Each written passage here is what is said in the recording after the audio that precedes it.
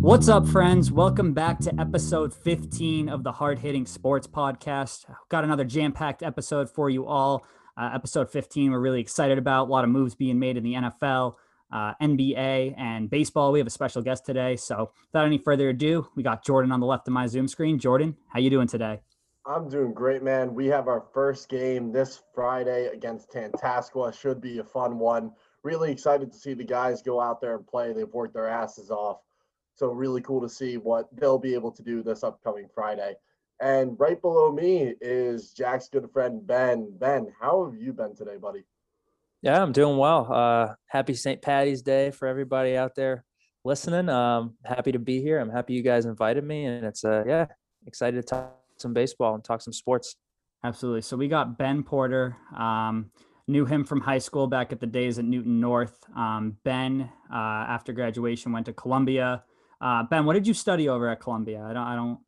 Wasn't Italian, was it? No, not Italian. I gave up Italian senior year of high school. I did take Italian for some easy A's at Columbia. Started at base level, kind of rode my way to a decent GPA. Nice. I studied sustainable development, so like environmental science and stuff that I don't really use at all in the professional world. So it was pretty cool. Good experience there. For sure. Well, Ben went to Columbia, played baseball there all 4 years, correct? Outfield. Yep. So Ben's down in Pennsylvania, my old stomping grounds, for a very short period of time, working over. Is it pronounced Canby? Canby. Yep. Canby. So working down there for a sports betting agency. So Ben also too, if you haven't seen, pretty big on the baseball. I'd say you're pretty big on the baseball Twitter world, Ben.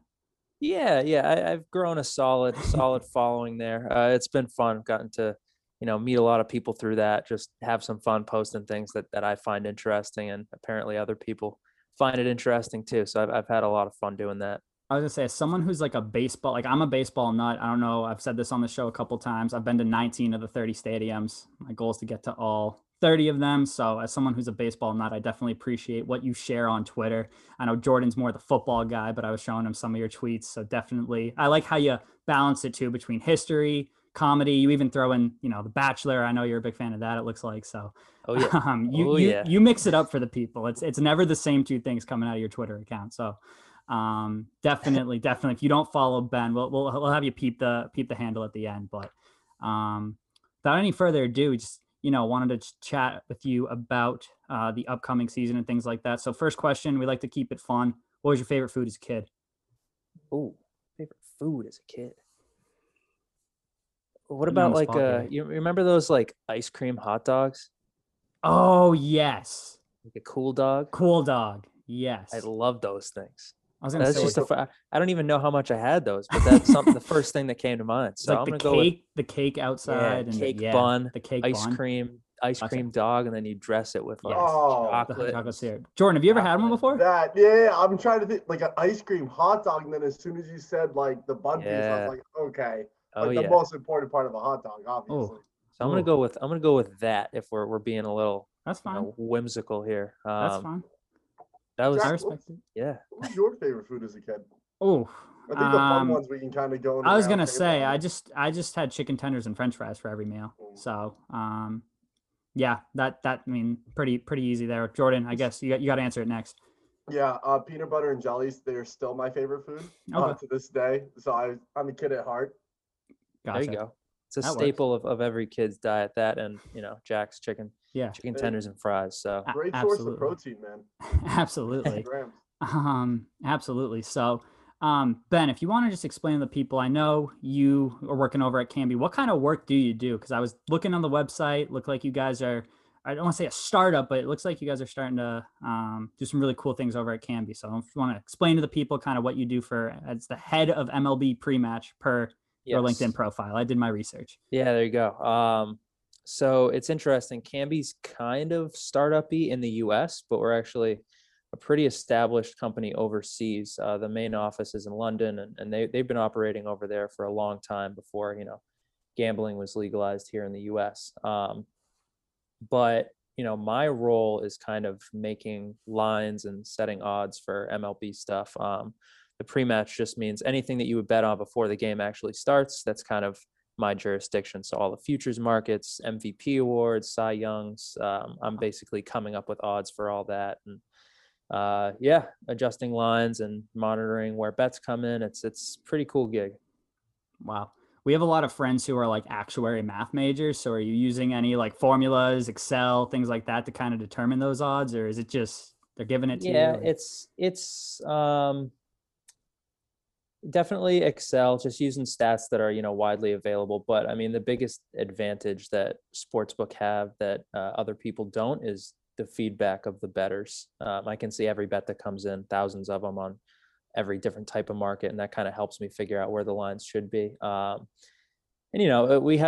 have some fun like trying to figure out, what the starting line should be. Like, there's no formula for who's going to win the MVP award, so it's kind of fun to play around with different stats and try to make somewhat of a formula for things like that and kind of figure out where those lines should be.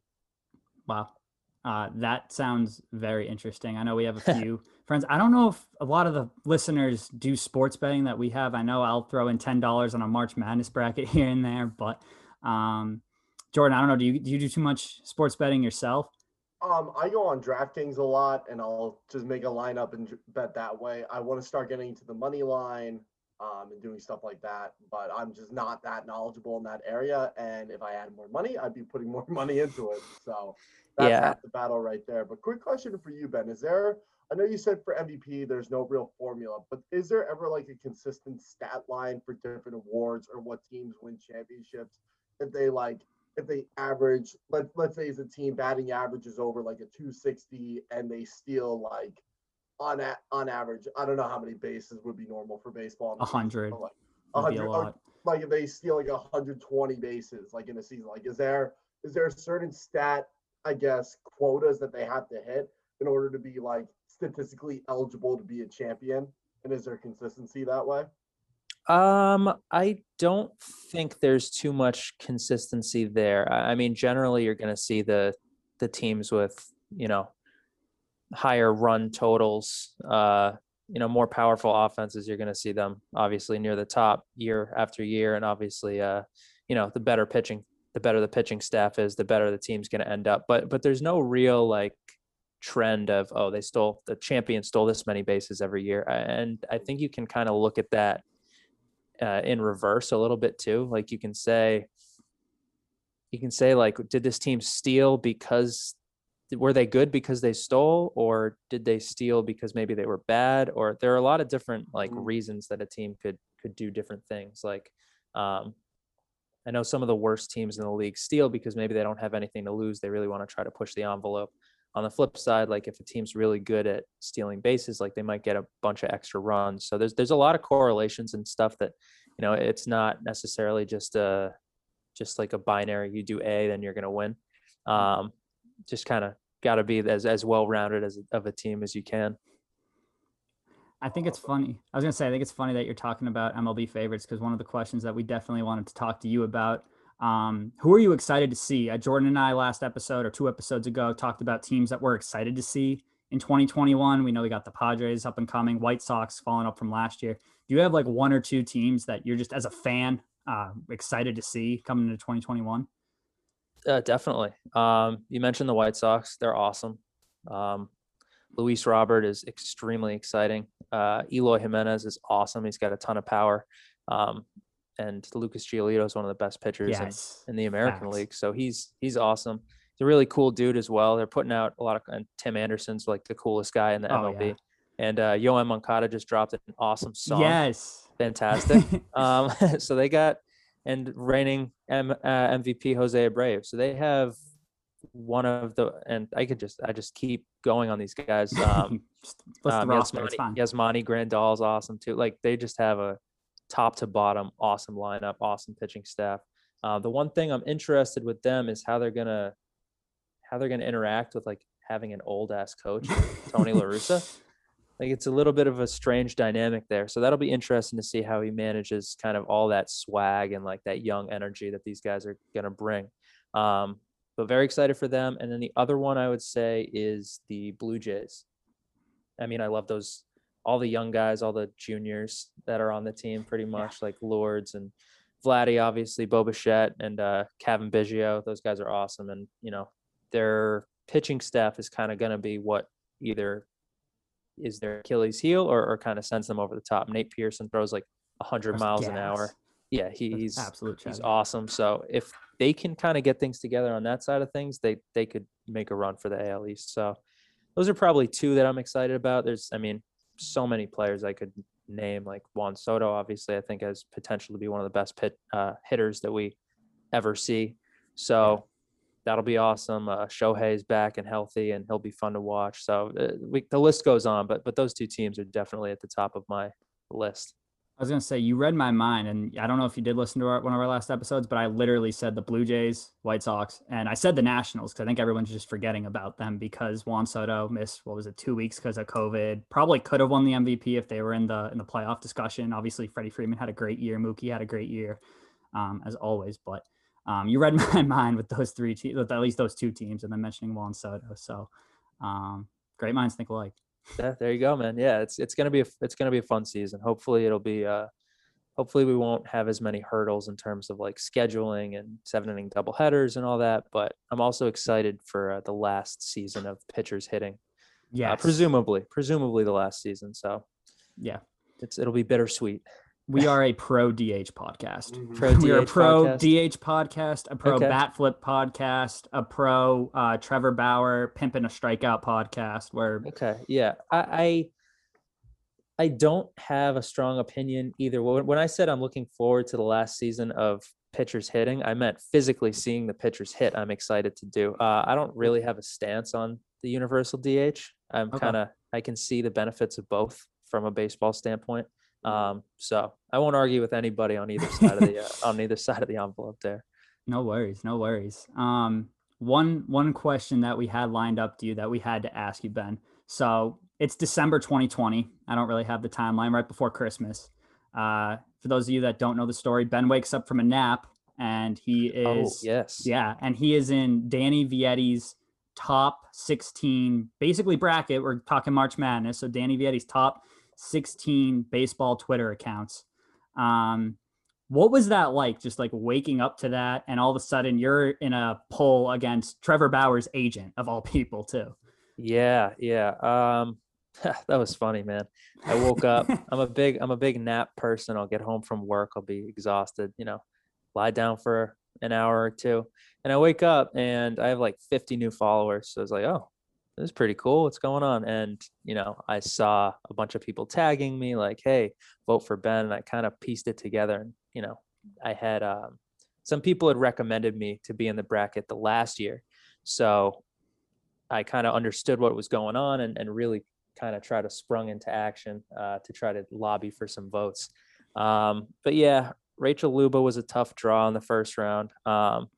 I think if the bracket were to have happened about 2 weeks later, I would have pulled out the victory because people kind of turned against her in the public eye a little bit. Yeah.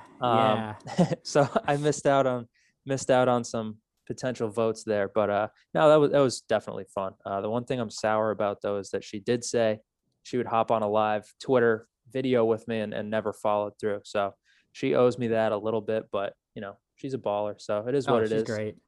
She's great. I was going to say it's just crazy to think about it too, because like she was literally in the midst of kind of the Trevor Bauer sweepstakes, if you could say, especially at that time. There was more than just the Mets and the Dodgers interested. I know the Angels were rumored to him, the Padres at some point. That was before they made the big Blake Snell splash. So I would definitely be a little bit sour if I were you too, because I remember that tweet. She did say you guys were going to hop on some sort of live stream. So yeah. And, I have to have some pride. Like, she's big in the baseball world, but baseball Twitter is more my jurisdiction. She might not be tweeting some of the things that I'm tweeting. So it was that was fun though. That was a fun day being in that tournament for a bit. See if I can get in next year. You were campaigning pretty hard. And I was going to say, I think, who was it? Pat Light, I think, quoted it. And he was kind of like, I'm happy I'm not in this. And I was like thinking, and I'm like, Pat, you definitely want to be in it. Shout out Pat Light, too. I don't know if you know that. He likes all of our Instagram photos. Jordan and I will just post something. And all of a sudden, Pat likes the first like, too. He just likes it. Just out of nowhere. So has he been on? He is got him on? not. Me and him exchanged a few messages via Twitter, and then he kind of fell off. So I don't know if he's busy All with right. the bar or whatnot, but You guys definitely. you guys keep pushing for that. That'd be awesome. Yeah, We we're will. trying to get. You familiar with Rodrigo Blankenship? Yep. Jordan, yeah, you wanna- kicker for Yes, the Colts. Yeah. yes, sir. Yeah. Jordan, you want to tell him about Rodrigo Blankenship? So Rodrigo Blankenship he's the guy from Georgia that wears specs, and he's just a meme. Not I don't want to say a meme, but he's someone that we have been following since college, just because he's one, an incredible kicker, but two, is just really like quirky. Like he builds Lego sets, like he hangs out with his girlfriend. Like he's just one of the coolest like kickers that you've ever seen. So Jack picked him up in fantasy in our draft at the very Last end of our round, draft. absolute steal, absolute steal. Steal ended up being what, the third best kicker Yeah, all year. I bought in his fantasy, jersey. like, crazy. I love that. Yeah, so Jack went and got him, and then literally since episode 1, we've been campaigning to get Rod on the pod, and that's our connection with Rodrigo Blankenship. Also, I long snapped in college, so I'm huge into NFL long snappers, and Luke Rhodes for the Colts is hands down the best long snapper in the league. So when I saw Rodrigo went to the Colts, like it was a perfect like meeting of the two. So There you go, man. You'll So get it- him. You'll get him on. all Keep at full it. Circle. All Yeah. full circle. Goal is to He's- get all of them on. Sure. Yeah. No, that's funny. He's kind of like the guy that people post side by sides of with DK Metcalf to show like Mhm. how different the composition of NFL players is. So yeah, Exactly. he's great, man. Yeah, no, he's definitely awesome. And I know Jordan was again talking about college players. So I know you played obviously baseball at Columbia, but I've seen kind of on your Twitter. I know obviously you follow the great Jared Carabas, great baseball mind, but it's looking like college baseball is getting a little bit more and more popular. For anyone that listens to this podcast, we do get a lot of football fans. I'd say we get a lot of baseball fans as well, but more so Major League. If anyone listening to this show, what I guess would you want to say to them in order to get them interested in college baseball? Because I've been watching some of the games, and let me tell you, I'm having a good time. Yeah, I mean, so this is kind of my first season really following college baseball too, because the last full one I was a player in. So this is kind of my first chance to really like take in all of the content from it. But I mean, basically, if you like what college basketball looks like in relation to the NBA, you would love how college baseball looks in relation to MLB.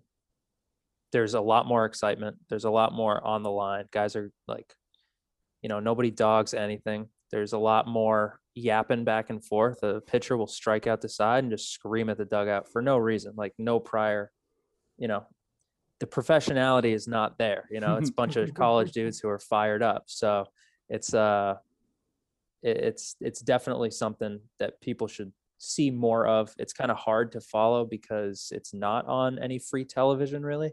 But I would say definitely keep your eyes peeled, maybe pick a couple teams to follow on Twitter or Instagram, kind of monitor their posts. Like the SEC does a great job of making content for their teams, like probably better than a lot of the MLB teams do. So I would just say kind of dig into that, maybe pick a team or two. There's a lot of exciting players, and these are the guys that you're going to see in a couple of years. So yeah, there are plenty of accounts that do a really, really good job covering college baseball too. So I would just kind of do some research on that and yeah, try to stay in the loop because there's a lot of exciting stuff going on. Going off your chirping point, I went and filmed a Bryant baseball game because I was in sports media production my junior year, and I had to make a highlight reel and whatnot. And one of the things they wanted game sounds in a couple of clips. And all the clips I got, I literally could not use because every single one, someone was dropping the F-bomb or saying shit, so I couldn't really put that in the clips. That just goes to show, like, even at a small Division I school, there's still a lot of chirping going on and guys are getting hyped. So I totally agree with you there. I think that's a great point, especially for people looking for more baseball stuff and looking for more hot mic action. College baseball where it's at.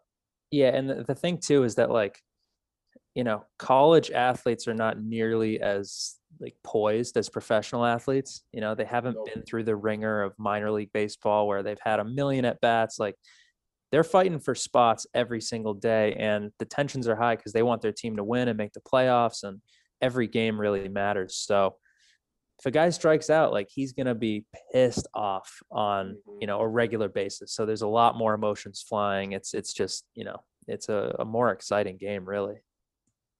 You have any future plans to get down to Omaha? Oh, I would love to, man. That would be awesome. I got to see Williamsport first, True. but but Omaha, yeah, absolutely. I'd love to do that. I say, how many stadiums have you, like major league stadiums, minor league stadiums, have you been to? Yeah. I think it's only 7 of the major league ones. That's solid, something on my wall. I can definitely, obviously, Fenway, Citi Field. I've been to Comerica, Great American Ballpark, and Cincy. Dodger Stadium. PNC, that was my favorite one. PNC, on the road. Yes. I went to PNC. PNC is beautiful, man. It's nice. I think those are all of the professional ones I've been to. I've been to Yankee Stadium, but I haven't seen a game at Yankee Stadium. Gotcha.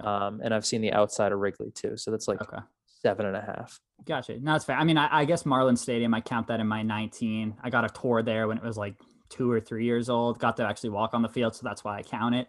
Nice. Yeah. But that was a good time for sure. And then, Citizens Bank in Philly. I was gonna say, you've been out. Have you been to a game there? Or you been on the outside? Yeah, I have. Yeah, it's great. Nice. Yeah. Great, that was great park. Yeah. One of my favorites. I think in my short time in Pennsylvania, I think Ben, I was telling you this, I went to 4 games. The Sox were down there for a 2-game series, so got to catch that. And I was at the Bryce Harper walk-off grand slam game against the Cubs, which unreal, man. The ball landed like 2 rows in front of me. I was like playoff atmosphere. It was awesome because the Phillies were like still in the hunt there. The Cubs were still in the hunt.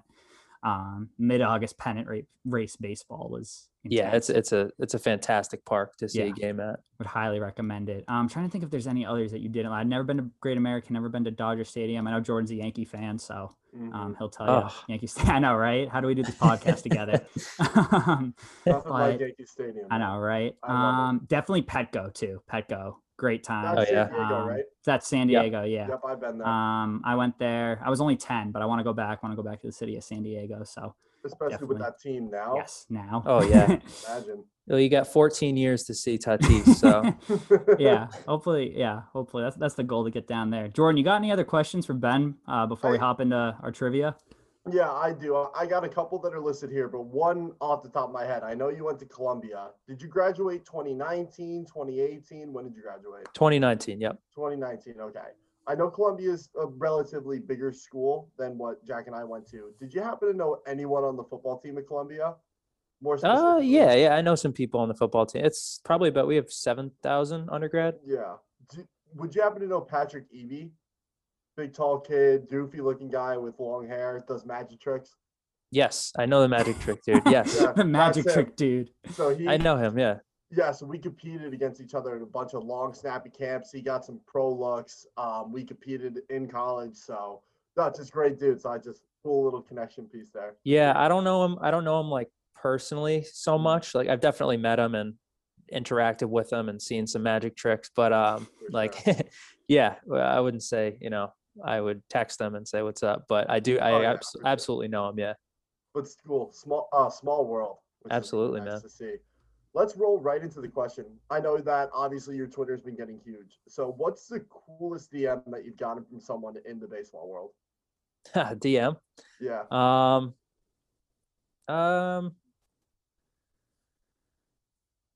I tweet a bunch of like old videos and stuff.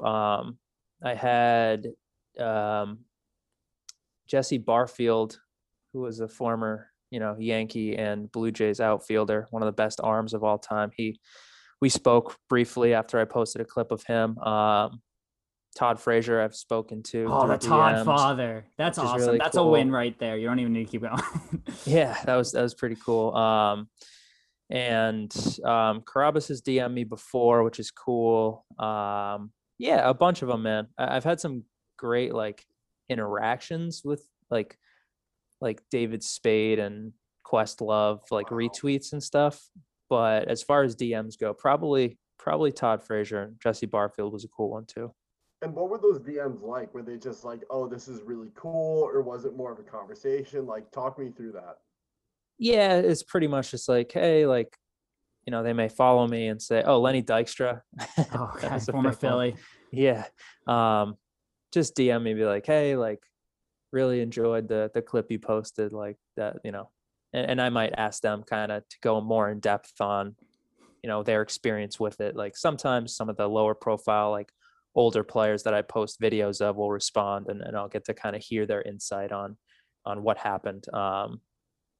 There's a guy named Matt Noakes who took a ball like from, I think it was Clemens, and he caught it in between his arm, like when he was batting. So he got hit, caught the ball, and then, he responded to the tweet like, oh, that one, I had a bruise on my ribs for 2 weeks after that or something. Just like small insights that are really cool to hear about from those guys. So just a couple players here and there. Yeah, that's awesome. And I might have left a little rosy little bruise on the side there. I bet that happened. And speaking of roses, I was talking with Jack and said that you were into the Bachelor and Bachelorette. Do I have that correctly? Ooh. Oh yeah, So, big time. as someone whose mom forced him to watch The Bachelor when they Yeah, were okay, Jordan, you are watching it willingly. I know. totally watching it willingly for 14 seasons. And then so as someone that's been into The Bachelor and very vaguely watching it here and there, how did you get into it? Because I feel like everyone's experience is almost different with how they get into the show. Sure. It was a year in high school. It was either junior or senior year. I kind of forget which one. But it was just a conscious decision. My mom, sister, and I were kind of like, yeah, we don't really have anything we've been watching recently. It's like, we need something kind of on a consistent basis. Like, hey, Bachelor's starting up. You guys want to kind of get really into that? And just guess it's kind of like a fun thing to do on a weekly basis. And so we started watching, and you watch it, like you can't really get out once you get in. It kind of hooks you, and yeah, it's been fun. I have a lot of fun watching it, kind of ripping on what goes on, and kind of making fun of how stupid the whole thing is. But I do love the show. Yeah. It's great because like the shitty people that are on the show, they're there because the producers want them there. They're like, yeah, we need the conflict. We're gonna keep you on, and it's crazy how it hooks you in. Because in hindsight, you're like, wow, this is really stupid. But at the same time, you get so emotionally invested into the show. Like my mom would grab a notebook and write like the names of all of her favorite people and who she thinks will get kicked off. Oh yeah. And, yeah. So no, it's yeah. I have some friends who I text like pretty much strictly for The Bachelor, who like I keep in touch with just to chat Bachelor. So it's definitely fun. There's a big community around it. It's fun to tweet about. It's it's a good time. Jack, you haven't been watching it, you're missing out, man. I guess I'm missing out. I guess I gotta. You can jump in at any time. I gotta say, I might need to check it out soon, but gotta keep up with my sports. We cover 3 sports here, so you can, gotta keep it up there. It's Monday nights. Monday nights. Okay, yeah, maybe once. Maybe I'll start getting into it. We'll see. But baseball's starting soon, so there you go. That's true. Cool. Well, if you are going to get into it, you got to give it like 2 or 3 episodes. It's kind of like Game of Thrones, but the complete opposite, where you're there like, what the hell is going on? And then you get Ben doesn't think it's like Game of Thrones.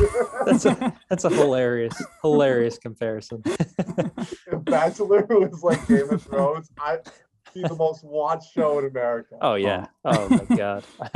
Oh my God, this is too much for me. Well, Ben, before we let you go, we have to let you get your St. Patty's Day drink, but we got a quick game lined up for you here. So we have 6 people listed here. Jordan, we can go every other if you want, if you're looking at the doc right now. We have 6 people listed. Some of these players played Major League Baseball. Some of them played another professional sport. Your goal is to tell us if this person played Major League Baseball or not. Okay. All right. Yep. All right. So we got 6 lined up. So I'm going to start off. Candy LaChance. Did he play baseball or no? I know Candy Cummings played baseball. He invented the curveball.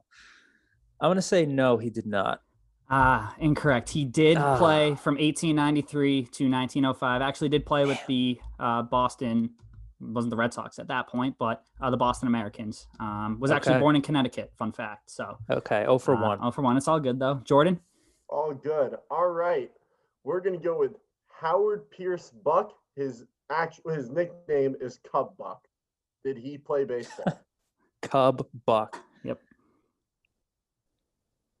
I'm going to say no. Ooh, he did not. He was a former professional football player, played in Green Bay, was mainly an offensive tackle. And fun fact, he was born in Eau Claire County in Wisconsin. That's where my long snapping coach lives. Look at that. All right. Full How we circle, find flush all those circle. connections. One for One two. for two. All right. Here's On the a next roll. one. We've got, I'm not going to give you his real name this time. Vinegar Bend Mizzle. No way. 100% did. 100% played What? baseball. 100% played When? baseball. I'm pulling up his baseball reference page right now. You're going to share these guys on your Twitter His now, right? name on baseball Vinegar reference is Vinegar. Bend Mizzle. I'll send it. Oh. I'll send you a DM with it. He actually pitched for 9 seasons between 52 and 62. Only pitched in 268 games. So I've never solid seen- reliever. I see so many baseball reference pages and I've never seen his. I'm I'm gonna disappointed in say- myself. I'll send it to you. I already found him. That's all right. Just fucking Vinegar baseball player. Yeah. Shows up. Jordan, what do you got? All right, we got a fun one here. Sugar cane, and cane is spelled C-A-I-N. Sugar cane. Yes. We're really stumping you here. We wanted to give you the tough ones. Listen, man. I'm gonna say no again. No, he was. It was a Was all right. Well, that professional means that the baseball other pitcher. guys did not. Yeah, well, fun fact about Sugar Cane, he is the only pitcher in MLB history to pitch so hard that the seams on the baseballs would come off mid-game. Man, that was a tough That's- tough one, guys. All right. That's not Can't an believe actual fact. I figured I'd throw that out there just to mess with you. All right. What are the other ones? Let's see. We got 2 more. Actually, here, Ben, I'll give it to you. One of them did play Major League Baseball, and one of them didn't play Major League Baseball. Okay. In the next 2. I'll give you both their names just for sake of time. Okay. We've got Bruce Shoebottom and Cannonball Titcomb. One of them played Major League Baseball. We had to save Cannonball Titcomb for last. I mean, he has to be the baseball player, right? Okay, yeah. Titcomb? Yeah. Yeah, 100%. Yeah. Okay. Bruce Shoebottom was a former Boston Bruin, only played, I think, in like 20 career NHL games. I actually decided to put his hockey reference page on here. Wow, those are good, man. Those Yeah. well done. Because I've That's never awesome. seen those. I pretty much Just I saying. post these a lot, right? And I pretty much just like look up random words in baseball reference and see if anything comes up. And there, and I also look through a lot of rosters of I'll look through like league, like names of people in the league, like the old federal league or Mhm. like the whatever league. So I've never come across those guys. So Wow. well done. You've stumped me. Awesome. That was the goal. No, I'm kidding. That wasn't the goal. But No, definitely that was awesome. feel free to share them on the baseball reference page. Sure. Definitely some random names. I mean, definitely I Oh, know I you're love talking it. about sugar and candy earlier. So we got candy, sugar, Love it. and Vinegar, love it. obviously, Mizzle. podcast. We're a pro Vinegar, Cannonball Titcomb yeah. podcast. So Cannonball. Unbelievable, man. yeah, awesome. Well, Ben, before we let you head out, drop the Twitter handle for us so Yeah, it's- listeners can it's give you a follow. Very easy. It's at Ben13 Porter. Ben13 Porter. I'll make sure to share that when we share the episode on Twitter to definitely tag you in that. But Sounds good, guys. awesome, Ben. Well, hey, thank you so much for hopping on. I know you're a busy man, so we appreciate the time. If there's ever anything we can do to help you out, definitely feel free to reach out to us. We definitely appreciate it. Thanks, guys.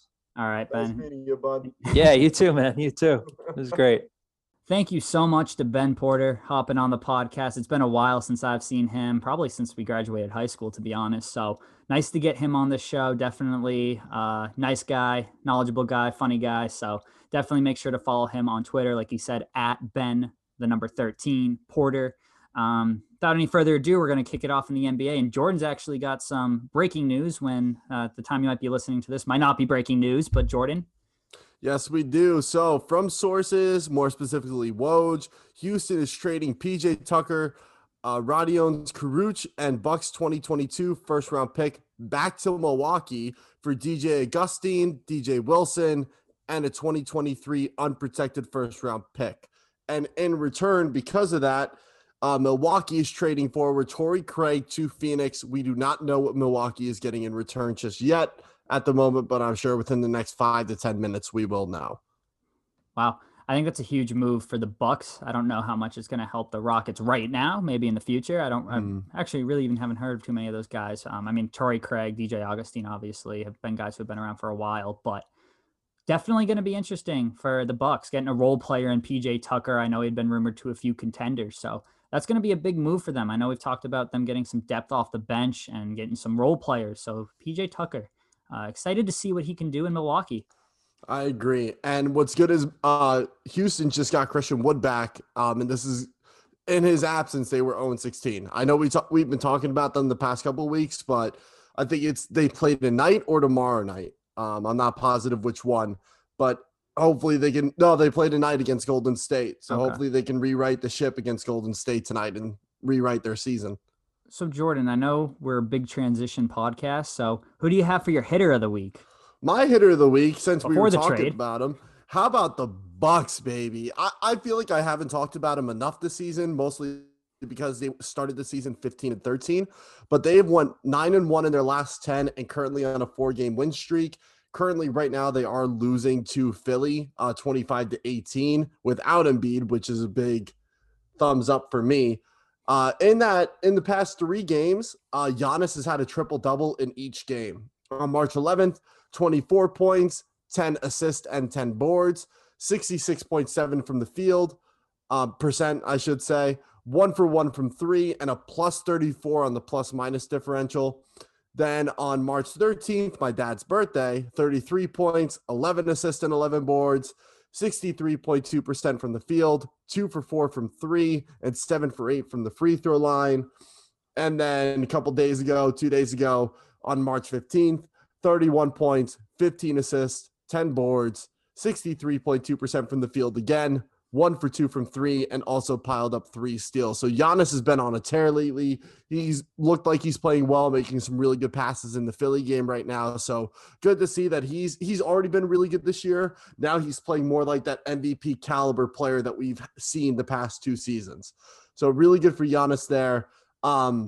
And in all those same games, a bench player also played very well. The first one, I believe it's Brian Forbes or Bryn Forbes. There's no A in it, but it looks like that's what it is. Bryn Forbes, 21 points, 7 for 9 from the field, 7 for 7 from 3. So didn't hit anything inside the 3-point line. Crazy. And that was done in 18 minutes. Again, that was on 3-11. 3-13, Bobby Portis, 14 points, 8 boards, 4 from 8 from 3-point line in 22 minutes. And then Bobby Portis again on the 15th, 13 points, another game with 8 boards, and 6 from 9 from the field in 16 minutes. So it looks like he got a lot of bench help. The other starters around him all played solid, but he definitely got that extra bump from the bench. Granted, they played the Knicks and the Wizards twice in those games, but it just goes to show the Wizards were getting good for a little bit. The Knicks kind of turned their season around, and the Bucks just kind of stomped out their fires. So it was good to see that the Bucks were able to finally get on this big run, keep that run going. Let's see if they can continue it in Philly tonight. Right now, it looks like that is unlikely to happen. Yeah, and I love hearing about Bobby Portis of the fantasy basketball team Celtics Are the Balls, because Bobby Portis is on my fantasy team. So shout out to the Bucks for that. The team that I got as my hitter of the week, and we were just talking about them, Jordan, you're going to like this one. I do have the Philadelphia 76ers. More specifically, I've got Tobias Harris. Since the absence of Joel Embiid, Jordan is pumping his chest right now, or fist bumping his chest right now. But Tobias Harris has been huge in his last 4 games, so pretty much since the All-Star break.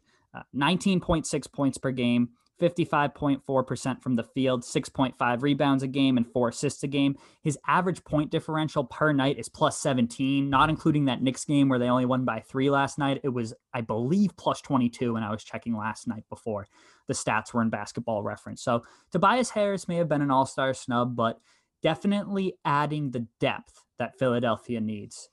Definitely showing that is a big 3, Ben Simmons, Tobias Harris, and Joel Embiid when he returns. The fact that they've won their last 6, 8 of their last 10 is huge. The Embiid missed, him and Simmons both missed that first game back from the All-Star game, and then we all saw Embiid go down with the knee injury. Definitely looked a lot worse. I don't know if you saw it live, Jordan. I know I didn't see it live, but I did see it the next morning. if I saw that live, I would have thought he tore his ACL. Just the way he landed. So promising. And all that weight. Yeah, and I mean, no, and his history too, just with all the knee trouble, all the leg troubles he's had at his height. So promising for the 76ers, even if he has to miss a month where they're sitting in the standings, even if they finish, they're going to finish no worse than third. I mean, really, I know the Heat are starting to quote unquote heat up, but it's really, I think they're going to be okay. The biggest thing I have here, prior to the Knicks game last night, Philadelphia, when they have their 4 starters on the floor with another player, they've allowed 124 points per 97 possession. Now, again, that's only in 97 minutes, so nothing to stress too much about. Last night against the Knicks, they only gave up 96 points. So their defense has been solid, but when Embiid's off the court and they have their starters and their backup center, whoever, whether it's Dwight Howard or somebody else, when they go a small ball lineup, is a little bit concerning. But as we all see with the Nets, defense doesn't really matter. No, definitely not. And speaking of the Nets defense not mattering, they're currently losing 43-27 to the Pacers. Wow. So funny that you bring that up there. But Sixers have been playing lights out, and they're doing really well against the Bucks right now. Furkan Korkmaz has been playing out of his mind. I have stats in the last 3 games if you want to hear them. Yeah, please share them with the group. Not including the Knicks game, though. He didn't have the best Knicks game. Still scored double digits. Just Knicks defense is good, so I'll give them that. Korkmaz had the 3 games before that, 16.7 points a game coming off the bench, 53.1 from the field, and 60% exactly from 3, averaging about 5 3-point attempts a game. So knocking down 3 of those is huge. Again, showing the depth of Philly. I know Shake Milton hasn't been super sharp. I know he hit the ground running per se, but Korkmaz definitely picking up the slack there. So definitely showing that Philly's got some depth heading into the playoffs. Yeah, and that's what I was really excited about this year. And I think pretty sure I said it on the first episode. Philly's deep, and that's something they haven't been in a while. Normally they rock with the same 6-7 guys. They have a lot of different players that can rotate in. Shake Milton was obviously getting hot towards the middle of the season. Tobias Harris finally looking like an all-star when he hasn't been for most of his career. You got Danny Green and Seth Curry, who will have a good night here and there. Furkan Korkmaz, who's doing really well now. And then Tyrese Maxey, who can come in at the beginning of the year when Ben Simmons goes down with COVID and just pop threes and just score 20 to 30 points a game on a 3-game stretch. So this team is just so much deeper than it's ever been before. And that's having other teams' offenses struggle, especially on the defensive side. And then we just have quick transition. And again, all this relates to the Doc Rivers effect some way, somehow. Just a great way to get guys into the right position, playing in the right role. Yes, Ben Simmons' points aren't what we're used to seeing, but that's not the type of player he is for this style offense. So I'm really excited for what Philly's going to do for the remainder of the season, and even more excited when Embiid is fully healthy, ready to rock once his leg recovers. Good thing it was just a hyperextension, because it did look like a tear initially. Yeah, definitely. And the whole Eastern Conference right now, I know we've mentioned Philly, who's the 1 seed. The Bucks would be the 3 seed if the season ended today. I know the Nets have won 5 in a row. The Heat have won 5 in a row. They're sitting at 4th in the East right now. Hawks have won 5 in a row. Hawks won 6 in a row now after last night. The Hornets have won 4 in a row. Every team in that top 7, except for the Boston Celtics, have won, have a winning streak of 4 games or more. So it'll definitely be interesting. I think the Celtics will come back around. Their schedule is easing up. So if they don't win a good amount of these next few games, yes, they do have the Bucks twice in Milwaukee, which is definitely going to be tough back-to-back games, but expecting them to come out full force there. Kemba won't have to play back-to-back games at all. So that'll be important for the Celtics. But moving it out west a little bit, the Jazz, shout out to James. I hopped on his show last night. Celtics, again, had a little bit of a rough loss, but definitely a very competitive game against the Jazz. Kind of fell apart there defensively in the 4th quarter, but that's beyond the point. The Jazz, a lot of TNT was saying they're coming back down to earth a little bit, 5-5 in their last 10 games. They're 2-3 in the month of March. They did start out 1-3, but that win against the Celtics last night. Jordan, if you're a Jazz fan, if you're James, I know James isn't too concerned. They're still the 1 seed. I want to say they're 2.5 up on both Phoenix and LA. Yes. And 4 up on the Clippers. Would you have any concern if you are the Jazz? I mean, you can't obviously win every game, but would you be concerned at all about losing that 1 seed come the end of the season? Nope, because for the reason you just said there, you're going to lose games, and 2-3 is fine for this point of the season. right after the All-Star break, kind of, coming, not a slump.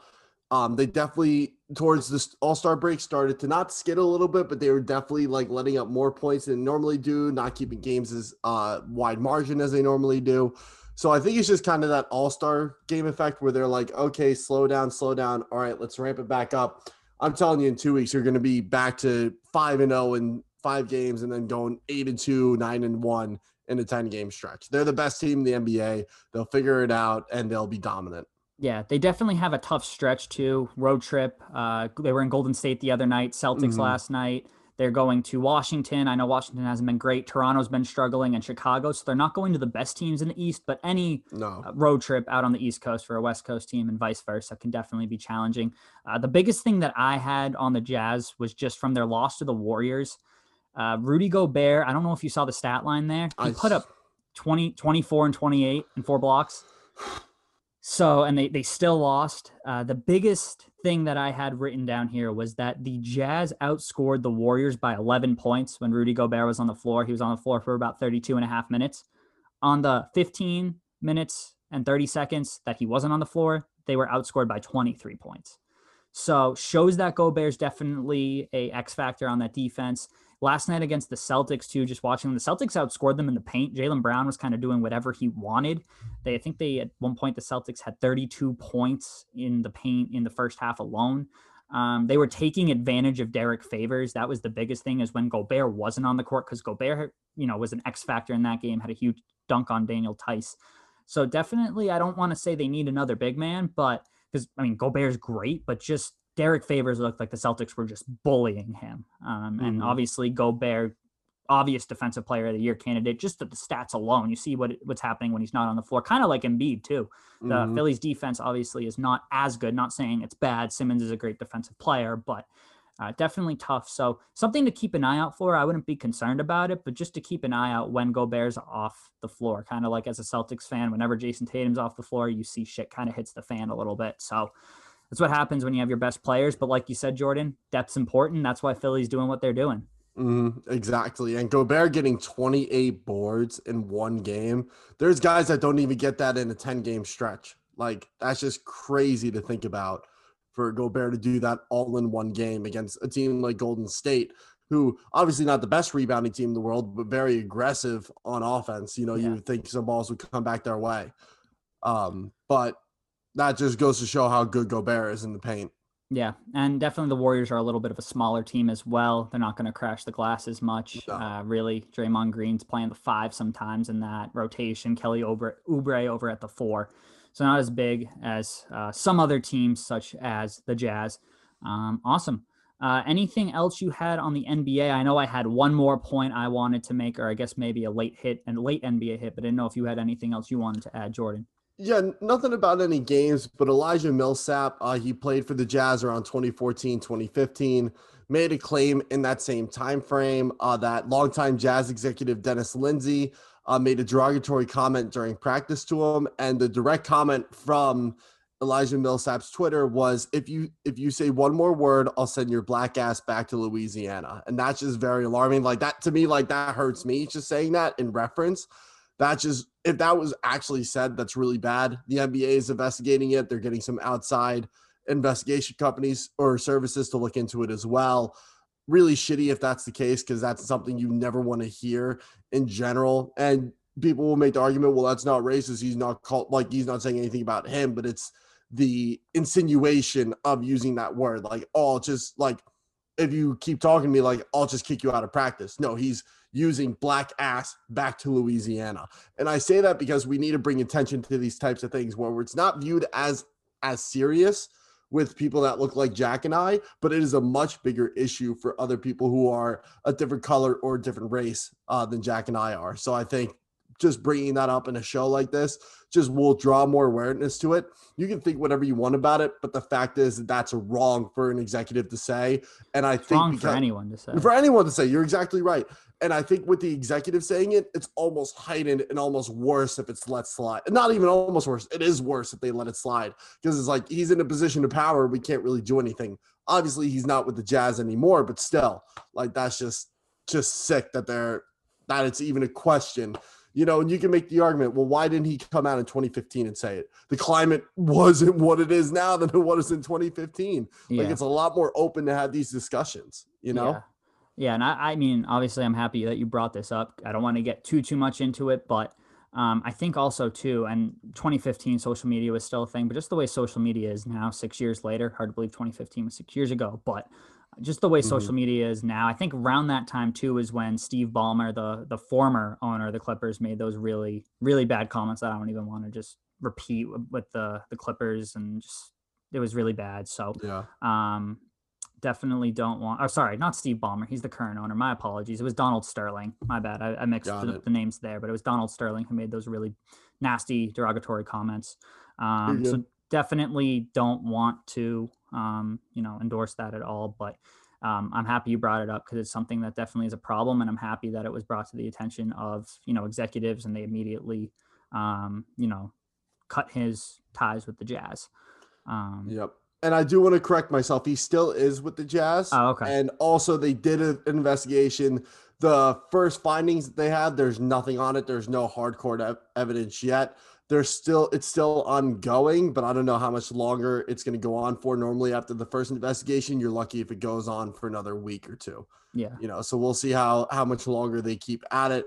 If he did say it, I hope they find it, and I hope it turns. I don't want to say I hope it turns back on him, but he should not be in that seat any longer if he did say something like that. If they don't find proof, that doesn't necessarily mean that he didn't say it. It just means that there was no actual proof to prove that he did say it. He could have easily said it, and it's just getting not swept under the rug, but there's no proof, so there's no way of actually knowing if it was said or not. Yeah. That's definitely tough. I did actually have one more NBA note because I do want to end on a happier note. Go for it. March 13th, 2021. You know what that was, Jordan? Ooh, my dad's birthday. Oh, well, happy birthday to your dad. I know you mentioned that a little bit earlier. I did. I mean, I don't want to say no because it was his birthday, but the first ever day in NBA history where 5 players recorded a triple-double. Wow. I have Giannis and Westbrook. I know you're talking about one of those games. Giannis and Westbrook both had one in the same game, which is pretty interesting. I think that was the 6th or 7th time in NBA history that's happened where 2 players had a triple-double in the same game. We had James Harden against Detroit, put up 24, 10, and 10. Sabonis against the Suns, 22 points, 13 boards, 10 assists. And then Julius Randle versus the Oklahoma City Thunder, 26 points, 12 rebounds, and 12 assists. So, wow. Jordan, I just have another question for you. I know I'm asking you a lot of questions today. You're good. But I know we talk a lot about how Steph Curry changed the game with the three-pointer. Even Dame Lillard, I know, is getting a lot of love for also kind of contributing to that. I think Steph maybe started it, but Dame endorsed it. Russell Westbrook gets a lot of crap, I feel like. I know he wasn't great in Houston. Washington hasn't been good. The guy's still averaging almost a triple-double a game. He's averaging 9 rebounds, over 9 assists. Did Russell Westbrook change the game of basketball? Yes, I agree. I will 100% say that because and I don't know why he gets a lot of flack. Like, I know he wasn't great in Houston, but he still brings ferocity, still brings intensity. He's one of the most aggressive dunkers and cutters to the basket that I've seen play in a long time, especially for his size. Just his freak athleticism is something else to behold. And he definitely changed the game of basketball because he's a guy that you look at someone his size and his position, like they're not aggressive. They're going to sit back, dish it to someone else. They're not going to go for a board and get in with the other guys that are 6'10", 7 foot. Like, he's the scrappy guy that's going to go in and say, nope, I'm better than you. I'm tougher than you. I'm going to get this board. Then I'm going to chuck it 80 feet down court to my teammate for a dunk. And then I'm going to come back and shoot a 3 right in your face later. Like, Westbrook, as passively I've been watching basketball, and obviously more so now, he's been one of my favorite players in and throughout over the past 10 seasons now he's been in the NBA, maybe longer. Yeah, I think 11 or 12. I think he was drafted he was actually drafted by the Supersonics, and then they moved like 3 days later technically. So his draft pictures are in a Supersonics uniform, even though we all knew at that point they were going to OKC. Yes. But I agree with you too. Definitely changed the game. I think it's just kind of like the same thing with Curry. A guy hits 300 3-pointers in a year now. It's like, okay, he had a really good year. Guy shoots 50% from 3. All right. Yeah. He's having a good year. Guy hits a 35-foot shot. It's like, all right, cool. You say Curry range, but Russell Westbrook, what he did when he won the MVP the first year, Durant wasn't there, averaging a triple double. That had like never been done before. He And did now it, it's almost 42 games. He had a triple double NBA yeah, record. something crazy like that. Or yeah, exactly. So, and then just the fact too that it's just now guys like 5 guys in one night. I know that's like obviously not just Russell Westbrook. Like it's not he's not the reason that guys are having triple doubles, but just kind of the nonchalantness of like 5 guys had a triple double in one night. Like that's pretty cool. I feel like just the art of the triple double. Russ does it, and we're just like, cool. The Wizards still suck. Like it's all Russ's fault. So I just don't get that. Man. Yeah, I don't either. So I think Russ needs more respect. If you watch the TikToks, I have him as my number 7 point guard overall in the NBA right now. Still, because I would love to have him on my team. No disrespect to Kemba Walker, but I would love to have him. I think when he's the only, I don't want to say the only superstar, because when he was Bradley Beal. Yeah. I like Bradley Beal. Yeah. I think he's a great ball player, and he's showing it off this year now that John Wall isn't there. But my point about Russell Westbrook is that when he's the main guy and there's a supporting cast around him rather than another superstar, I think that's when we see the best version of Russell Westbrook, because he's the guy that can step up and be like, yep, this is my team. Let me take you to the promised land and let's go get a win. Yeah, I mean, he did have Paul George for a good amount of time as well. That's true. I think the year he won MVP, I think George got there in 2018 or 2017, 2018 season, because I think George was there for 2 years, if I'm not mistaken. So we did have Paul George as a teammate for 2 years. He did even have Melo, I think, for a year or two there as well, but Melo was more of a bench player there. But other than that, really not much else in the NBA. I know we talked about the Hawks winning 6 in a row. They have a very unique road trip coming up. They play 8 straight games on the West Coast. They play both LAs, Utah, Phoenix. They go to San Antonio, Dallas, and New Orleans. So bull take here. I actually don't even want to say a bull take. If the Hawks go 500 on that 8-game road trip, they will make the playoffs. They will be in the top 10 of the East. If they don't, I don't know. They still could, but I don't think they will. They could. They could. Awesome. Well, NFL, baby. NFL. If you saw the meme that we made on Friday, this kind of smirk wouldn't be on my face. And then it's, oh my God. I'm happy. I'm just going to say I'm happy with the Patriots making moves, but I'm also just happy just because a lot of guys are changing teams. And I think that's the most exciting part about all of this. So I'm happy. Go for it. And with the cap going down 8%, and really you could argue went down 16% because it was projected to, I think, it's been going up by 12 million every year. So it was supposed to be another 12 million higher. So I think it was going to be like 208 mil is the cap. And now it comes down to 182 million, or is supposed to be 206, excuse me. And now it's down to 182. So now it's like, wow, like, you're not only losing 12 million, you're losing an additional 12 million on top of that. So that's just, to me, it's 20 million. I got my math wrong, but still, it's really down. We're not 16%. a math podcast. Yeah, it's we're okay. not. We don't have the actuaries on here. Yeah, we got to get our numbers guys on here. We do. I mean, Ben was a numbers guy. Exactly. He is. He is a numbers guy. So that's why we're seeing so many guys get released, because before COVID, we were expecting a lot of contracts were backloaded. So we were expecting a lot of these teams to have $40 million more than what they do right now. And they don't. And that's really become a struggle within, not that each team has $40 million more, but the league in itself has $40 million more. So that's probably 3 or 4 players that a team can keep. And now they got to get rid of. Alshon Jeffrey just got released. Adoree Jackson, who was a first-round corner in 2017, got released. He's really good. So guys are getting dropped left and right that you normally would not see in any respect whatsoever. Yeah. And this free agency period has been awesome. There's still a lot of wild pickups happening. Cardinals made a lot of moves today, which I was super happy about. AJ Green, we traded for Rodney Hudson, and then we just picked up Matt Prater about an hour ago. Yeah, which is, I'm so happy that we have a kicker now. Hashtag get Rod on the Cardinals. Yes, get Rod on the Cardinals. So I was really happy about that. I know he's on the older side, but still, it's a 2-year, $7 million deal. Yes. Adam Vinatieri. But before, I know we had a couple moves we wanted to talk about. We gotta, start out talking about specific players. We gotta start out with Drew Brees. Have to. I saw this coming. I know some people were like, "Oh, he signed with NBC like right after he retired." I was like, "I'm pretty sure he had that deal signed." I think I said it on this show right after the Bucks Saints game. Yeah. But Jordan, I'll keep the questions coming for you. Yes. Where does Breeze rank for you all time? You don't have to give me a specific number, but like a range or a tier. I know it's a loaded question. For me, he's number 3. And it Okay. goes Tom Brady, Peyton Manning, Drew Brees, Joe Montana, Aaron Rodgers in that order. Okay. That's my top 5. Gotcha. You know, and I'll get a lot of flack that, yeah, I have 4 players who were dominant in the mid 2000s to the late 2010s to 2020s. You know, so I'll get a lot of flack for that.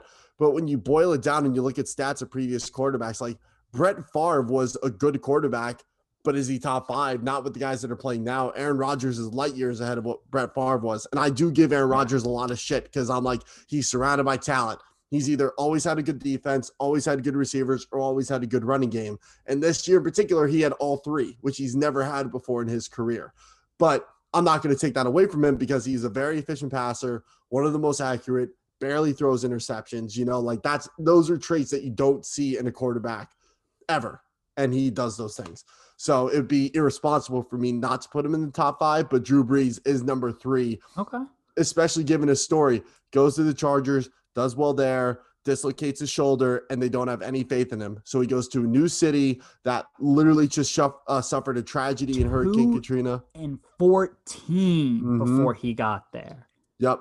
Just awful franchise, and really turned it around. 4 years later, got him a Super Bowl. Lots of not NFC championship, but NFL playoff. Yeah. Playoff appearances, division titles, passing titles for Drew Brees. Was the original passing yard record holder. Had the most completions ever in a season. Had the highest completion percentage in a season. He's second highest in completion percentage all time, I believe, behind Aaron Rodgers, if I'm correct. Deshaun Watson, technically. I actually got the stats here, but it's like NFL reference counts it as like a minimum of 1,500 pass attempts or something. Yeah. I didn't check how many Watson has, but. Interesting. Okay, but either way, still, like, out of all the quote unquote old heads, he's the most accurate quarterback. There's a great video from Sports Science where they had the world's like premier archers, like literally like win awards for archery, and they put archers, and they did the math, like based on the speed and trajectory of the bow and arrow. They put Drew Brees' target, I think it was either the same distance or a couple of feet closer. It was still from pretty far out. Drew Brees was more accurate with a football on a bullseye than an archer was, who's literally the best in the world at what they do with a bow and arrow.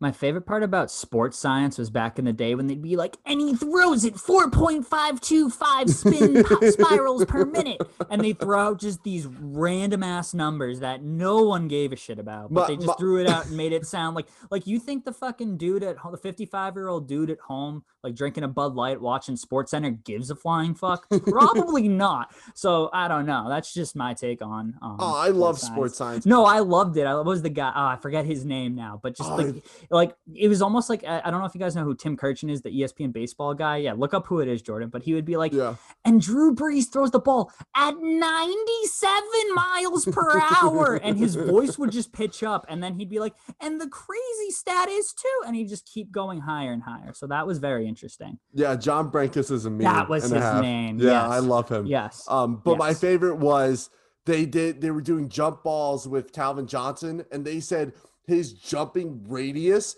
was the length of a double-decker width of a garage. Like, wow. And I'm like, that's actually insane that he could jump that entire distance off one foot. That's nuts. You know? Back to I was gonna say back to Brees. I have my stats on Brees. So go for it. Career-wise, 172 and 114 as a starter. 80,358 passing yards right now at this moment in time, is the only player with 80,358 passing yards, or with over 80,000, I should say. 571 touchdowns, which is second all time. As we were saying, second all time in completion percentage at 67.7%. 7,142 completions, first all time. And he also has 36 career fourth quarter comebacks. So that's 36. That's third all time. I know a lot of people don't pin Drew Brees as kind of the comeback king, but definitely third all time up there. I know Jordan listed his top 5, so I'm going to just throw mine out real quick. I think when Breeze first was rumored to retire, I had him in the 5-6 mark. So right now, my top 5 all time, first 2 are the same as Jordan. I got Brady and Peyton Manning. Number 3, I do have Joe Montana. Number 4, I do have Dan Marino. Now, I know people will throw out, oh, he never won a Super Bowl. But for what he did in his time is just unheard of. I mean, he threw for 5,000 yards. He was throwing for multiple, like he's still in the top 10 all times of passing touchdowns. I know Montana's like 18th, I want to say, on that list. So Marino's definitely up there. And then number 5, I do have Breeze. I was thinking Elway because Elway definitely had the team success, played in 5 Super Bowls, won 2 of them. But just looking at the stats, I mean, Breeze is number 1, number 2, and number 3. And a lot, actually really number 1 or number 2 in a lot of the major categories. He went to New Orleans. He basically took that team from 2-14 to a NFC Championship game appearance, changed that franchise around. So I have to have him at number 5 for that reason. Would probably put Elway 6, Rodgers 7, but I would have to look a little bit more into it for sure there. But Jordan, I know I've been saying I've asked you a lot of questions. What do you think of the Taysom Hill deal now? And do you think he's going to be starting? Because now we see Jameis is coming back. Yeah, I think he will be starting. And I also believe, because he went 3-1 in games he started. I know they didn't play the best teams in that stretch, but still played incredibly well in those games. And also all the years on his deal are voidable, so they can completely say, nope, you're done. And then he's a free agent as soon as they void that deal. So I think it's smart for the Saints to do that. I think it gives them a good safety net, and his first year is a pretty low contract for a starter. So if he doesn't do great the first year, awesome. We're not honoring the next 3 years. See ya. But if he's great and he's awesome, he's making really good money, you know? And I think if Taysom Hill's, I love Taysom Hill personally. I think he's an awesome gadget player, but I think what we saw when he was a starting quarterback role showed that he's an NFL starting quarterback in this league. And like Jameis is great too. It's just Jameis's track history is much worse than Taysom Hill's. I think you got to give Jameis a chance on a new team. Yes, I do. I agree. Not saying not the Saints like as the new team, but like not on the Bucs. Exactly. You know, and I think Taysom's going to be on the field 90% of the time. I think they are going to give Winston some drives to give him some reps and try to get him involved as much as they can. And on those drives, we might see Taysom move to running back or wing style position like he's used to playing. So I would love to see what they do with Taysom, especially on this deal and what he's going to do for the Saints going forward. Yeah. I mean, I think they should start Jameis. I think it's going to come down. This is going to be the first, and I think this is advantage for the Saints. They're going to have a full offseason. I know last offseason was a little bit weird. So that may have been, too, part of the reason why you didn't see Jameis start in those games. I think it was those 4 games where Breeze was out because Taysom Hill already knew the offense. He had played quarterback for them before. So I think that's part of the reason. So I think it's going to be a competition. I think Taysom's going to go in as the starter to start the season, but you never know. Injuries. I know Taysom Hill's had some injury troubles here and there in the past. Struggles of the game. I mean, who knows? Maybe the Saints start out 1-2, 1-3, and they're going to Jameis right away. So it'll be interesting. Definitely tough for them. They have some tough defenses in that division. I know the Panthers are getting better. I know the Falcons aren't great, but they're working towards getting better. And then obviously we saw what the Bucs did to the Chiefs. So definitely will be interesting to see what happens out of New Orleans for sure. Awesome. Well, a couple other moves we got here. Aaron Jones to the Packers. You like that? 4 years, $48 million. Yep, I really like that deal because it's friendly for both sides. Aaron Jones gets top-tier running back money, and the Packers are protected. And also, without Aaron Jones, that Packers offense does not click as well as it does. And especially with losing Corey Linsley in free agency to the Chargers, getting your star running back back into the offense was a must, a huge must for this offense and this team. Yeah, I was reading up on it a little bit too. It looks like if he opts or if the Packers cut ties with him after 2023, I believe, or maybe it was after 2022, so before the 2023 season, it would count towards $6.5 million towards dead money, but ultimately they would save $12.75 million. And I know AJ Dillon, bigger power back, he's not as much of a pass catcher, but they're thinking maybe that will be the time he comes up and rises. So at that point, it would make maybe financial sense for them to cut him or restructure a deal. I mean, Aaron Jones is only 26, so this would, if he plays out all 4 years, would take him to his age 30 season, which we know is kind of that age, even a little bit younger, but really 30 is kind of the mark, unless you're Frank Gore for a running back. So definitely interesting. I think it's a good move. Aaron Jones did have more rushing yards this year on less attempts and less games played. Definitely didn't have as many touchdowns, but the Packers passing attack was definitely a lot stronger this year than it was in 2019. So definitely going to be interesting to see what they do in Green Bay. I think that's a good move for them. Like you said, friendly for both sides. So I'm not going to reiterate that too much. Especially with the emergence of Robert Tonyan. That Yes. definitely helped their passing attack, which even though Aaron Jones didn't score as much, he still did really well. And I believe he had 3 or 4 touchdowns through the air as well. Let's see. I got his football reference page right here. He only had 2. He had 3 in 2019, but still, he only played in 14 games. I know he had a couple games where he was injured. So definitely, I think, a good move for the Packers. They're going all out. They got to try and win it all, but I think they want to get Rodgers one more. I know beginning of the year they're talking about Rodgers getting moved. I don't think that's happening, but this signing of Aaron Jones, I think definitely helps the Aaron Rodgers love-hate relationship that he has with Green Bay. And then funny you mentioned Corey Linsley on the Instagram post that we posted last night. I actually had Matt Filer from the Steelers as one of my guys I was excited about. Now he's with the Chargers, and then Linsley going over to LA. I know I had Penei Sewell going there in my mock draft and them trading up. I don't think they're going to do that now, just given the fact that they went out in free agency and got what they got. So I mean, Chargers, I think, are going to be they're really competing. I don't know if they're obviously not going to be the favorites to win that division, but that division's a little weak. It's still a little bit banged up. Justin Herbert MVP. Okay. All right. Always. All right. Whenever we bring up the Chargers, that's going to happen. Yeah, just like when we bring up the 2021 NBA champion Phoenix Suns and 2021 NBA MVP Dame Lillard. 50 points last night. Comeback. Comeback City. 10 assists. Dame Lillard. My jersey's in the mail right now. So, I think Chargers are going to be good. Austin Eckler definitely needs all the help he can get up on the O-line. Justin Jackson, 2-back attack, I think is going to be important. We've seen that in Super Bowl champions in the past. Obviously, Sony Michel had a huge year in 2018 for the Patriots, but they used multiple running backs. The Chiefs used multiple running backs. Playoff Lenny was obviously huge for the Bucs, but Rojo did his jobs when he needed to. So a 2-back attack is going to be clutch. Austin Eckler's great, but I think Justin Jackson being there and having those 2 guys is definitely going to be very helpful for them. What else? There's a team up here in New England that made a few moves. Yeah, just a few. I think they've made more moves this free agency than they have in the last 3. I mean, I don't know if that's true or not, but but that's accurate. That's Patriots accurate. And Jordan. If I forget, so Jordan, you guys know me. I'm not the biggest Cam Newton fan. It was tough.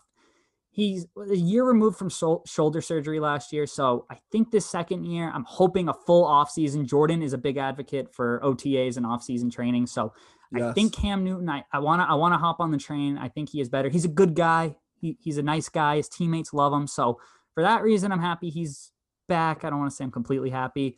But the Patriots, Hunter Henry, Jonnu Smith, Matt Judon, Nelson Aguilar, Kendrick Bourne, Jaden Mills, and Jordan Godchow. I've never Gavin Godchow. Gavin Godchow. Or Godchow. I think it's Godchow. Yeah. So making some moves both ends of the ball. I mean, really, they got a D lineman, a linebacker, a safety, 2 tight ends, 2 wide receivers. So they got guys that they needed, especially the tight ends. I think that was really what surprised a lot of people. Not saying that I called Hunter Henry to New England or anything.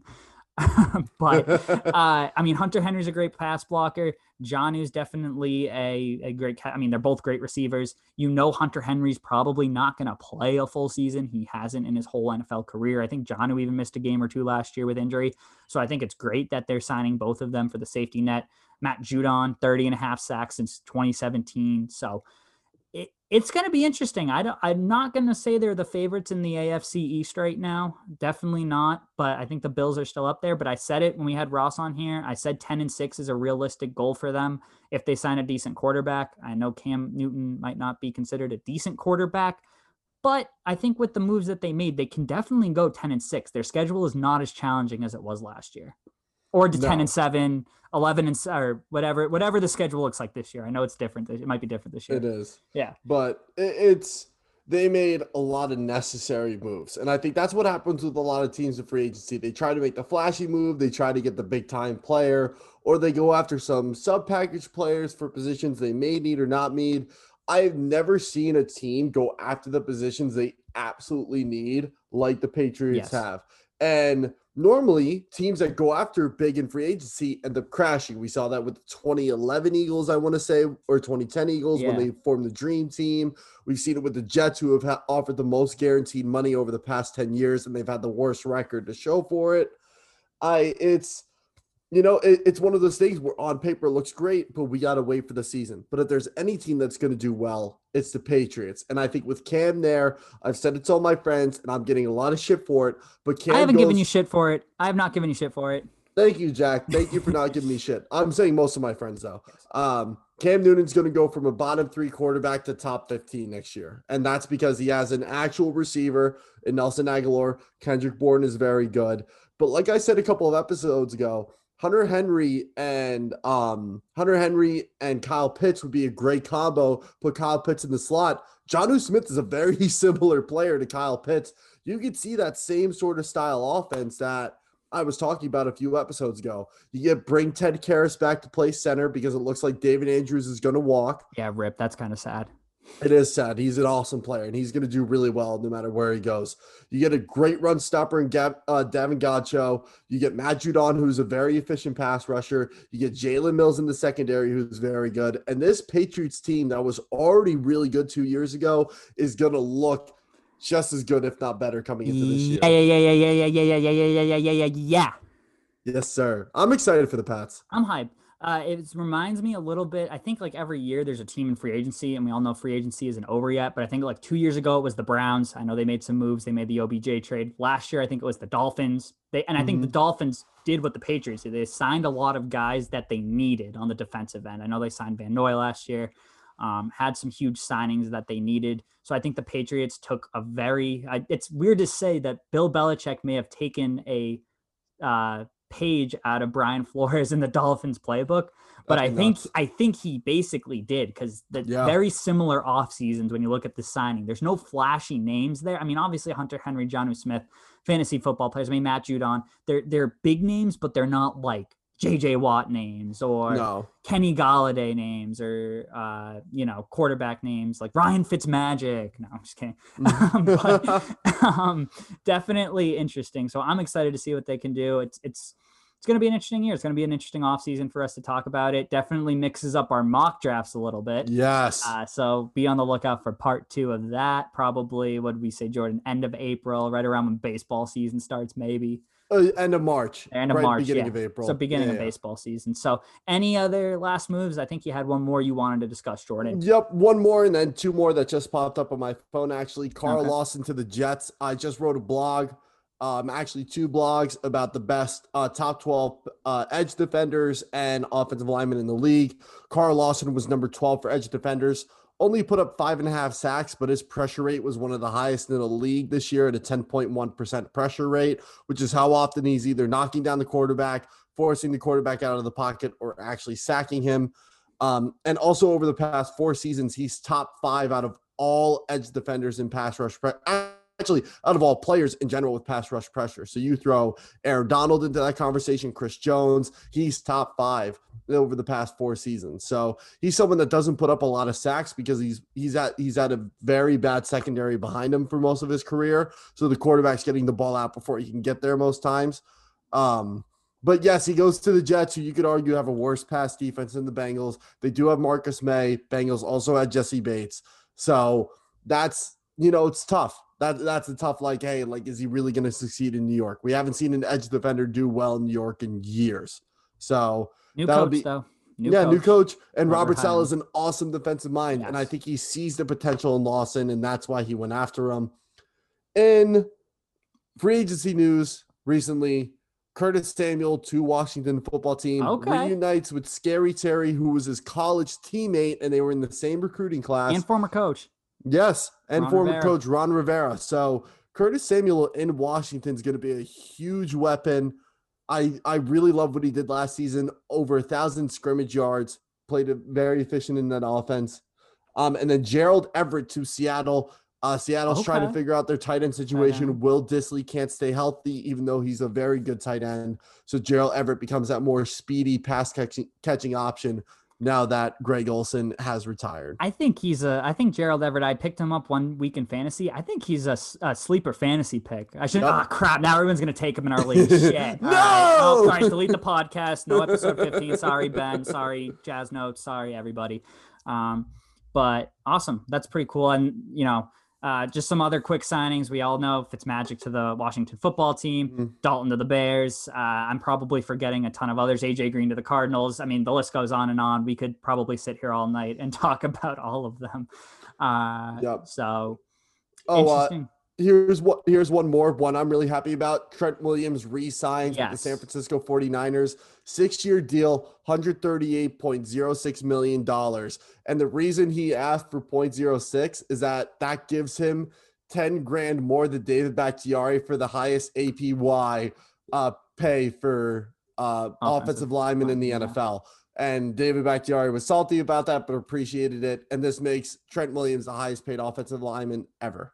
That's awesome. Good for him. He's well deserving. He'll play till he's 38 based on this contract. Good for him. I mean, we're seeing guys like, I know Whitworth's not a tackle, but still we're no, he is. He's a left tackle. I thought he was a center. I don't know why. No. Whitworth is a very good tackle. He's awesome. Well, Ripperoni to me. And I know we've seen Peters. I know Peters is a tackle. I know that. Yeah, moved to guard for a little bit. And then came back. Yeah. So, will be interesting to see. So, without any further ado, I know we got some late hits. Jordan, I actually did want to go over one real quick that I did not write down, but I just wanted to give a special shout out to Brody Sports Talk. He's a podcast that follows us on Twitter. I've listened to a few of their episodes. I want to say they're about 85 deep right now. He reached out to us, listened to the last episode, and gave us some feedback. It was very honest feedback. I will say it was more than what I was expecting when he DM'd us on Twitter. Gave us some really critical feedback, took it with a grain of salt, but it was definitely interesting to read what somebody else was saying. I know a lot of our friends, family saying we're doing a good job. And he, by no means, he was not knocking us or anything like that, but definitely wanted to say thank you to him. Hopefully he listens to this one. I know Jordan and I tried to change things up a little bit, cut down on the timing a little bit, and just be more efficient with how we deliver what we do. I think Jordan and I both feel like we definitely know a lot of things about sports. So wanting to be able to get that out in a quicker fashion and just make sure, we're making the most of everyone's time listening. So just wanted to say thank you to them. Jordan, I don't know if you have any messages for them. I know I kind of went off script there, which he doesn't recommend doing, but I don't know if you have anything to add there, Jordan. All good, man. I really appreciated it because once he mentioned the ums and the uhs, I know that's something that I struggle with. Same. And I was doing really well with up until the NFL segment, which I should know, but I just get information overload in my brain that I just get stuck. So thank you for the and feedback, because I think that's something that I've caught on since day one, but I haven't had the balls to say anything about it to Jack or to myself and be like, I've been like, it's okay. Like we're just talking. It's a podcast, like casual conversation. Like we're trying to put a product out for you guys. And I want it to sound as crisp and clean as possible. So that was great getting your feedback there, Brody. Thank you. Thank you so much. One other late hit, Dame Lillard, 50 points last night, 10 assists. I know I coughed it up a little bit earlier. MVP Dame. And now it's looking more legit because if Embiid misses about a month, Jokic is putting up good numbers, but now Dame's got McCollum back. I think Nurkic is coming back this week. Be on the lookout. My jersey's coming in, I think tomorrow. So, get hyped for Dame Lillard. I love that, man. I'm really excited for him. He's great. Get hyped for Dame Lillard. Cool. Jordan, have you filled out a bracket yet? I have not, but I have my winner already picked out. Okay. Do you want to put it on the record here? I know we're in a bracket group. I already have my winner as well, so I'm not changing it based off of what you say. Who you got? Gonzaga. They finally win. They finally win. They have not won one yet. They will finally win one this year. Yeah, so my final four, I'll share it here. If anyone wants to steal it, go for it, because I'll probably only get one of the four right, because that's how it always goes. But I have Iowa. So I have them beating Gonzaga in the Elite Eight. I've got Florida State, which might surprise some people. I think Michigan's got a tough matchup. I think Michigan has the toughest matchup in that. I think there's going to be a lot of upsets in that side of the bracket. # Maryland over Bama. You're going to see San Diego State make a run, but not to the Final Four. I got Illinois. And then I also do have the Baylor Bears in the Final Four. Ultimately, I do have Illinois winning it all. I watched a lot of the Big Ten tournament this weekend. That Big Ten, I think, has become one of my favorite. It used to be the Big East. I always used to love to watch the Big East tournament, but Big Ten, I think, has 8 or 9 teams in it this year. I know Michigan State's playing a play-in game. Maryland was down there as a 10 seed. So I have Illinois winning it all. I really like a lot of their players. I think it's going to be interesting because they're all in one state. I know there's going to be a little bit of travel involved, but highly, highly recommend watching some college basketball. There's 16 games on Friday and then another 16 on Saturday. This year's interesting too, because usually they do Thursday and Friday are the first 2 games. This year it's on Friday and Saturday, which I'm hyped about because I don't have to take time off of work to watch basketball. Saturday, hang out outside, get the projector going. I think it's going to be a good time. Jordan, if you're around, feel free to come over, my man. I will be on Long Island this weekend, but thank you for the invite. I will keep that in mind for next weekend. Dang. We better be watching. It's gonna be. I will be. Trust me. Cool. One last late hit, and then Jordan, I don't know if you had any others, but we I got did decide on a charity to donate to. I don't want to say it's per se a charity, but I did have a colleague of mine from Bryant who's unfortunately his mother did pass away. If anyone's interested, just for the privacy of the family, I don't want to share the GoFundMe just on, a social media platform just for family's privacy. But Jordan and I are both donating to the funeral for my friend. He has lost both parents, unfortunately. He lost his dad a couple years back. So Jordan and I are both donating the money from the Get Rod on the pod campaign to that. If anybody is interested in helping out this family, really nice kid, really nice family, reach out to the podcast. We'll share it with you. But just wanted to put that out there. That's where we're going to be donating the money to, just because, it hits home for me. I know him personally, and, just it pains me to see it. My family donated money, so we really want to help him out any way we can. So especially still a friend, but a former Bryant alum, definitely want to help him out. Yeah, for sure. And it's always sad to see it. And really, we want to be able to help out Jack's friend as much as possible. So just keep your thoughts and prayers up for him and his family, and just keep him in all your good thoughts, please. That'd be awesome. Thanks, Jordan. What do you have? What do you have next? Well, got a couple of late hits. Gabe Jackson, who was supposed to get released by the Raiders, got traded to the Seahawks. Richie Incognito got re-signed by the Raiders. And one that I'm happy about, but at the same time, I'm not. Patrick Peterson signs a 1-year, $10 million deal with the Minnesota Vikings. He is out of Arizona, former first-round draft pick, one of the best corners in the NFL in his prime. Basically left his prime last year after missing the first 6 games and was not the same. Was the most penalized defensive player in the NFL last season.